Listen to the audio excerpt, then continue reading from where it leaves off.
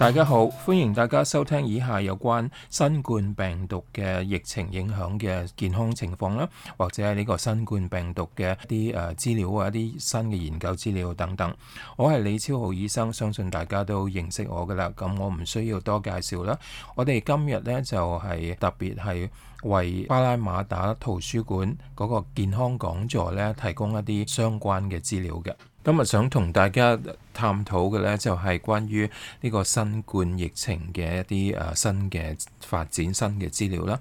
本來呢，以為呢個新冠疫情呢已經係慢慢咁淡化，咁我哋亦都開始係講其他嘅資料啦。點知呢個問題呢，似乎又即係重新咁樣去再一次令到我哋頗頭痛嘅，而且咧呢個第二波嘅疫情咧，似乎比第一波咧係更加麻煩。唔係話因為嗰個數字係多過第一波，亦都即係比起第一波嘅時候咧，即係我哋第一波係幾個月前啦嚇，幾個月前開始啦嚇，但係咧而家第二波咧，我哋個好處咧，起碼喺呢個時間，我哋對於個新冠病毒嘅認識多咗好多，新冠肺炎嘅病情咧，亦都係認識多好多啦。咁變咗咧，我哋咧手頭上咧係有一定嘅資料咧，係知道譬如某一啲病人咧係可以用咩藥咧去幫助到佢哋嘅。咁但係點解嗰個問題呢個第二波會係更加頭痛呢？因為咧第一波嘅時候咧，澳洲嗰個即係追蹤嗰個同埋隔離嗰個情況咧係做得十分之好嘅。咁變咗咧好多時咧，我哋都知道譬如某一啲人有確診，因為佢係入口啊，咁即係入口，即係話喺外國嚟嘅啦。咁亦都係有一啲人咧喺本地感染，但係咧知道佢係同嗰啲入口嘅個案咧係有接觸啊咁樣，咁變咗咧喺追查同埋隔離方面咧係即係十分妥善嘅。咁呢個第二波咧個頭痛嘅地方咧就係在於有1/3嘅受感染者咧，嗰個源頭係唔知嘅。咁換句話講咧，呢啲就係叫做所謂 community transmission， 即係話社區嘅感染。咁喺之前我亦都同大家分析過啦。澳洲政府之所以話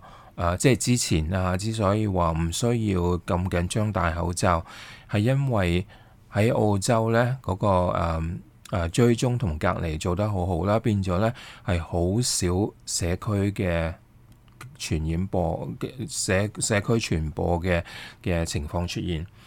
咁如果即係社區傳播嘅意思咧，就係話嗰啲病人咧，佢係冇出國啦，咁而家出國當然係難啦嚇。冇出國之餘咧，佢亦都係冇接觸，即係冇明顯接觸過一啲確診者，或者冇任何可以肯定嘅原因咧，係可以解釋到點解佢係會有受到感染嘅。咁所以叫做社區傳播。咁換句話講咧，而家咧喺澳洲咧有1/3嘅個案咧係呢個社區傳播，係唔知嗰個源頭喺邊㗎。當你唔知源頭嘅時候咧，變咗你係冇辦法去隔離啦嚇。咁既然冇辦法去隔離嘅話咧，咁變咗咧嗰個社區傳播咧嗰個即係繼續傳播嗰個風險咧，係仍然會不斷咁存在嘅，甚至咧係即係一個唔好彩咧，可能繼續咁樣去擴散嘅。咁變咗咧呢個社區傳播嘅情況咧，就係令到今次第二波喺澳洲第二波嘅情況咧係頗為頭痛嘅。咁亦都因為呢個緣故咧，澳洲政府咧即係終於都話需要戴口罩啦咁。咁當然啦，仲唔係話，因為澳洲嗰個雖然社區傳播係開始多啦，但係咧始終都係局限於某一啲區域。咁所以咧，政府嘅建議咧就係唔係話你一定要全部戴口罩咁，但係如果你一有口罩就即係最好戴啦嚇。特別咧如果你係冇辦法保持嗰個1.5公尺嘅社交距離嘅話呢，咁就最好係戴口罩啦。另一點呢，就係喺澳洲嘅醫院呢，即係特別係新南威士省啦，新南威士省嘅衛生廳呢，已經將澳洲嘅醫院同埋醫療中心呢嗰個風險，即係呢個疫情嘅風險呢，上升到去黃色嗰個警戒信號啦。Amber 佢哋叫黃色警戒信號，即係仲未到去到紅色啦。咁黃色警戒信號呢，其中一啲要求呢，就係話喺醫院裏邊嘅工作人員呢，如果你係喺1.5公尺範圍內有機會接觸到病人嘅話呢，全部都要戴口罩。咁啲病人呢，如果你哋去醫院嘅話呢，或者唔係病人啦，或者係其他原因你要嚟醫院嘅話，或者其他政府嘅診療健康中心啊、診療中心啊等等啦，都應該係戴口罩。咁所以呢，呢個口罩呢，同個社交感染、社交傳播呢係息息相關嘅。咁因為呢個第二波有好多社交傳播呢。咁所以呢，口罩呢終於係即係政府認為要實實在在咁出場啦。不過呢，對於中國人嚟講呢，好彩我哋係好多人呢係習慣咗係戴口罩嘅，即係政府呼籲話唔需要咁緊張戴口罩嘅時候呢，中國人呢，即係澳洲嘅中國人呢，亦都係好多已經戴咗口罩，亦都係即係好似日常生活一部分咁樣，所以對於澳洲嘅華人社區嚟講呢，戴口罩呢，呢個要求呢，就唔係話會特別嘅一個大問題。咁對於我哋嚟講呢，係一個即係好嘅因素啦嚇。咁至於年齡方面呢，大家都知道啦，好多人都係話年紀越大呢，感染嘅機會越多啊，重症機會越高啊，或者係死亡嘅風險越高啊咁樣。咁根據澳洲而家嘅數字指出呢，嗰啲資料指出呢，大概1/3呢係29歲，即係30歲以下啦，0至29歲。係1/3嘅確診者係30歲以下，另外大概45%呢，就係30至60歲，反為咧60歲以上呢，只係佔咗1/5，即係比較比例上呢係少過30至60歲啦，亦都係少過30歲以下嘅人士嘅呢啲確診嘅人。咁當然啦，年紀大嘅人呢，佢哋死亡嘅風險的確係高啲。咁可能因為呢個原因呢，變咗呢喺政府嚟講，或者係社區嚟講呢，好多時呢都特別係即係眷顧嗰啲年長者啦。譬如嗰啲老人院啊，有一啲好嚴謹嘅措施，唔准探訪啊，或者限制探訪啊咁樣。或者係嗰啲年長者呢，亦都係知道自己風險比較高呢，咁所以呢係選擇隔離嘅，譬如留喺屋企隔離啦，唔同人接觸啦，咁樣呢，反而呢變咗年長者呢喺確診嘅數字裏邊呢係比較少嘅，即係比較其他年齡嘅確診者呢係少嘅，咁所以呢一點呢亦都係十分慶幸嘅。至於深切治療部即係需要呼吸機嘅病患者呢，截至今日嚟講呢，係仍然有46個人呢係需要接受呢個，即係深切治療部接受呢個深切治療嘅呼吸機嘅輔助啦嚇。咁好彩，即係對於我哋嚟講呢，好彩呢仍然係即係46。對於澳洲嚟講呢，仍然係一個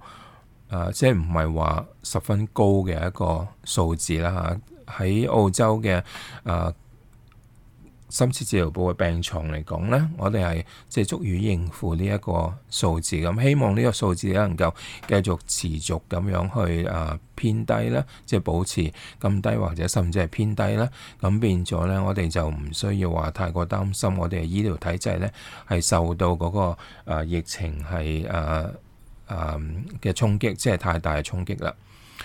咁其實咧，呢個新冠病毒咧第二波嘅情況咧，唔單止影響澳洲喎。咁大家都知道咧，即係特別香港嚟嘅朋友咧，知道香港嗰個情況亦都係遇上香港其實應該叫做第三波啦，因為咧香港已經係經過過第二波啦。第二波就係香港嗰時有好多海外翻香港嘅人咧，即係特別係英國翻香港嘅留學生咧，嗰時咧係造成第二波嘅情況啦。咁所以香港而家咧係第三波。咁香港第三波嘅疫情嘅情況咧，亦都係十分嚴峻嘅。最近嚟講咧，差唔多每日咧都有超過100個確診者嘅數字咁樣一路增加落去啦，咁變咗咧喺呢一方面呢，香港亦都係一個十分擔心嘅一個情況嘅。咁唔單止澳洲、香港喎，譬如歐洲呢，有好多個本來控制得好好嘅國家呢，亦都係當嗰個市場再開放，即係經濟再開放嘅時候呢，係遇到第二波嘅情況啦。咁喺呢個第二波嘅情況呢，亦都係比較一啲，即係控制方面似乎都係同澳洲一樣啦，係即係比較困難一啲啊，即係多咗好多社區傳播嘅情況。咁其中一啲原因，即係點解第二波會來勢洶洶呢？或者香港嘅第三波會來勢洶洶呢？其中一個重大原因呢，就係因為疲倦啊。咩疲倦呢？咁唔係話真係個感覺身體疲倦，而係抗疫疲倦啊。換句話講呢，我哋即係譬如話第一波嚟嗰時呢，即係最初開始個疫情嘅時候呢，我哋呢就話大家一齊合作啊，留喺屋企啊，唔好出街啊，唔好出街食嘢，唔好出街玩啊，等等啦嚇。咁變咗呢，當時呢個個人都係即係有啲新鮮感啦。當然唔係話開心嗰方面嘅新鮮感啦，而係即係起碼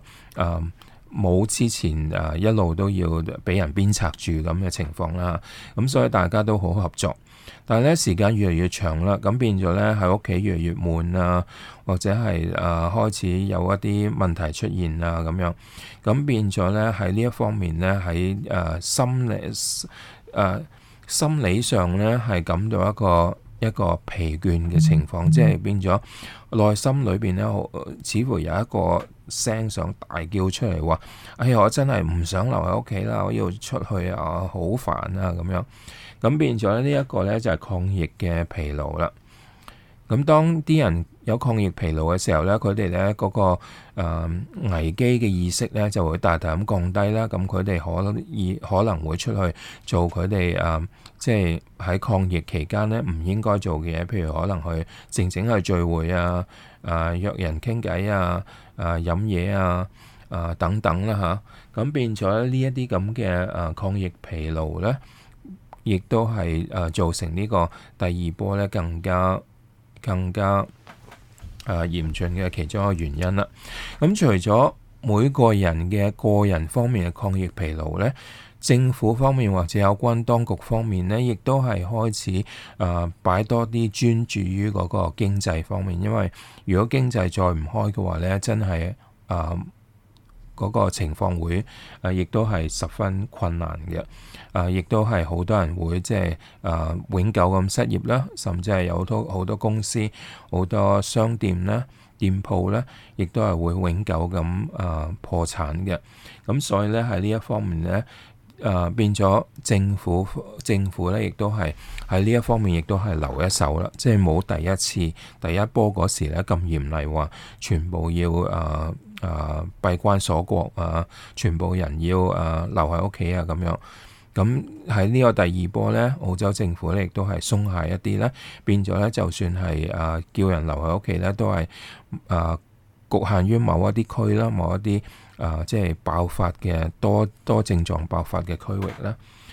而唔係話全個州、全個國叫啲人咁樣去即係留喺屋企。咁喺第一波嘅時間咧嘅時候咧，亦都係比較多公司咧係叫員工咧係譬如喺屋企做嘢嘅，即係 work from home 嘅，喺屋企遙遠距離咁樣做嘢啦嚇，或者開會都係用一啲視頻去開會啊咁變咗咧，全部咧都係唔需要話返嗰個公司去做嘅。咁喺呢一方面咧，亦都係可以幫助到將人咧係隔開咗啦，即係逼住佢哋係留喺屋企啊，咁變咗係隔開咗啦嚇。咁但係喺第二波嘅呢個疫情咧，就發覺咧有好多僱主啊，或者係甚至係政府嘅機構咧，亦都係唔係咁想啲員工咧係work from home 啊，唔係咁想佢哋係留喺屋企度遙遠距離咁樣去做嘢。咁點解咧？咁雖然咧最初嘅時候咧就係話嗰個即係喺屋企做嘢咧，可能你嗰個即係比較容易分心咧，因為咧屋企始終有其他嘅事情發生啦，或者係嗰啲細路仔騷擾你啊咁樣，即係你啲子女特別好細嘅細路仔咧騷擾你啊咁樣，或者嗰啲細路仔係需要即係亦都係需要留喺屋企，但係咧係需要返學咁樣，變咗你又去幫佢補習啊咁樣，咁變咗咧喺屋企咧嗰個即係受到嗰個騷擾嘅情況咧，騷擾你工作嘅情況咧係比較高嘅。咁但係咧之前咧有啲研究報告指出咧，喺屋企做嘢咧，即係啲員工喺屋企做嘢咧，發現咧嗰個效果咧似乎幾好喎。嗰個叫做咩 productivity 啊，即係嗰個生產力咧，反而係提高咗啊！即係似乎啲人好似係更加積極去工作，更加即係更加勤力咁樣。咁變咗咧喺最初嘅時候咧，就覺得話原來喺屋企做嘢都係即係一樣咁好，甚至係更加好添咁樣。咁所以咧有啲公司咧，甚至咧係即係可以俾員工係遙遠距離做工嗰啲公司咧，佢哋甚至咧係將嗰啲昂貴嘅offices 啊，即係佢哋嗰啲要返工嘅地方咧，全部係即係唔續租添，即係唔租嗰啲，唔再俾嗰啲昂貴嘅租金咧，去租呢啲寫字樓啊咁樣。咁咧喺呢一方面咧，亦都係慳咗啲錢啦。但係咧時間長咗啦，跟住咧喺呢一方面嘅研究咧，即係研究嗰個遙遠工作嘅效率啊，就開始發現有啲變動啦。咁開始咧，發覺原來咧遙遠工作咧時間長咗之後咧，嗰啲騷擾咧，或者甚至嗰啲員工咧喺工作嘅積極方面咧係大咁開始下降嘅，即係佢哋開始係留喺屋企咧，開始做其他嘢啊，而唔係做工作嘅嘢啊，或者係開始懶散啊，嗰個生產力亦都開始下降啊，即係各方面都開始差啦。咁點解咧？咁喺呢一方面嘅研究分析咧，就發現咧最初嗰個即係留家工作、遙遠工作嘅安排咧，其實咧，因為呢啲安排嘅即係點解會有呢啲安排出現咧？其實咧就係因為嗰個疫情嘅問題啦。咁因為疫情嘅問題咧，變咗咧好多公司啊經濟上咧係受到好大嘅壓力啦。咁變咗咧，原來咧最初開始點解嗰啲職員喺屋企做嘢咁積極咧？原來係因為怕公司倒閉，怕炒魷魚，即係公司如果話裁員咁樣，如果你唔積極做嘢嗰啲，咁啊梗係首先俾人裁走咗啦嚇。咁變咗咧係喺呢一方面咧係比較謹慎嘅個工作人員。咁變咗咧佢哋之所以話嗰個效率提高啊、生產力提高啊、好積極工作啊，咁其實咧係因為怕炒魷，因為怕冇咗份工，而唔係咧因為喺屋企做嘢咧，的確提高嗰個效率。咁所以咧時間耐咗之後咧，就發覺咧好多喺屋企做嘢嘅人咧，嗰個工作效率咧係開始下降嘅。咁亦都因為呢個原因呢，所以喺第二波呢個情況出現嘅時候呢，好多僱主啊、機構啊，甚至係政府嘅部門呢，亦都開始唔係咁願意俾啲員工呢係留喺屋企工作，遙遠咁樣去工作啦。咁亦都係因為呢個原因呢，亦都係提高咗嗰個第二波呢個，即係喺澳洲第二波呢個感染嘅情況係比較即係控制方面比較困難啦。因為多咗人呢係返工啊，咁變咗呢同一個講法呢，就係少咗人係隔離嘅，咁所以呢，就有一啲問題出現啦。所以呢，大致上嚟講呢，我哋可以做個概括啦嚇。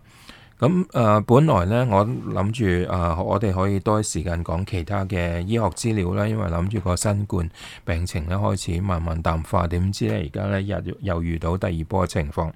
咁但係呢，第二波呢個情況呢，除咗澳洲之外呢，譬如香港第三波啊，或者歐洲呢，亦都有第二波嘅情況出現呢，同樣係比較棘手嘅。咁棘手嘅原因呢，就係因為呢個第二波澳洲第二波嘅情況呢，或者香港第二波或者歐洲第二波嘅情況呢，係比較多個社交傳播嘅風險嘅情況出現嘅。咁所謂社交傳播呢，就係話呢，喺社區裏邊呢，應該係社區傳播嚇，喺社區裏邊呢，係有好多不知名嘅源頭係將個病毒擴散出去，傳染出去。咁所以咧，既然係不知名嘅源頭咧，咁變咗咧，喺控制方面或者隔離嗰啲高風險人士方面咧，就冇辦法做到十足十啦。咁所以咧，先至係即係呢個第二波喺澳洲先至係點解係比較棘手就咁解啦。咁而家全世界嚟講咧，似乎咧係美國咧係唯一一個國家仍然係保持第一波嘅。除咗北韓啦嚇，北韓呢今日先至宣布話，似乎有第一宗嘅確診個案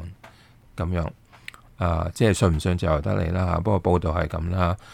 北韓呢終於有第一宗嘅確診個案。咁美國呢就仍然一路保持喺第一波啦，因為美國從來呢都即係冇降低過嗰個數字，日日不斷咁上升，個確診數字上升啦，死亡數字上升啦，咁係好明顯啦，係反映美國嗰個而家嗰個特朗普政府嗰個喺抗疫方面嘅所出現嘅問題啦嚇，係一個好大嘅問題。咁如果撇開美國唔講啦，咁我哋咧就好多國家咧，包括澳洲在內咧，都係而家好嚴謹咁去應付第二波嘅情況，所以希望大家咧要喺呢方面咧，千祈唔好即係受到嗰個抗疫疲勞影響咗啦，即係千祈唔好即係唔聽政府嘅指引啊，走去聚會啊、探人啊，或者去出去玩啊咁樣，希望大家繼續堅持耐一啲，同埋咧記住，因為呢個第二波多咗好多社區嘅傳播啦，所以咧口罩咧今時今日咧，即係今次對於呢個第二波咧係必備嘅。特別如果你去醫院或者係嗰啲公共設施啊，當你醫院咧就你應該係一定要戴口罩啦。如果去公共設施公共場所係冇辦法保持1.5公尺，即係最少1.5公尺距離嘅話呢，亦都係需要戴口罩啦。好啦，時間差唔多啦，希望下一次節目時間我可以帶俾大家多一啲好嘅消息，而唔係不斷咁有呢啲即係咁令人失望嘅消息啦。拜拜。The material presented in this podcast is for general information only. Any opinions expressed in the podcast are those of the guest speaker and do not necessarily represent the views of City of Parramatta Council. City of Parramatta Council is not responsible for any injury, loss or damage which you may directly or indirectly suffer in connection with this podcast.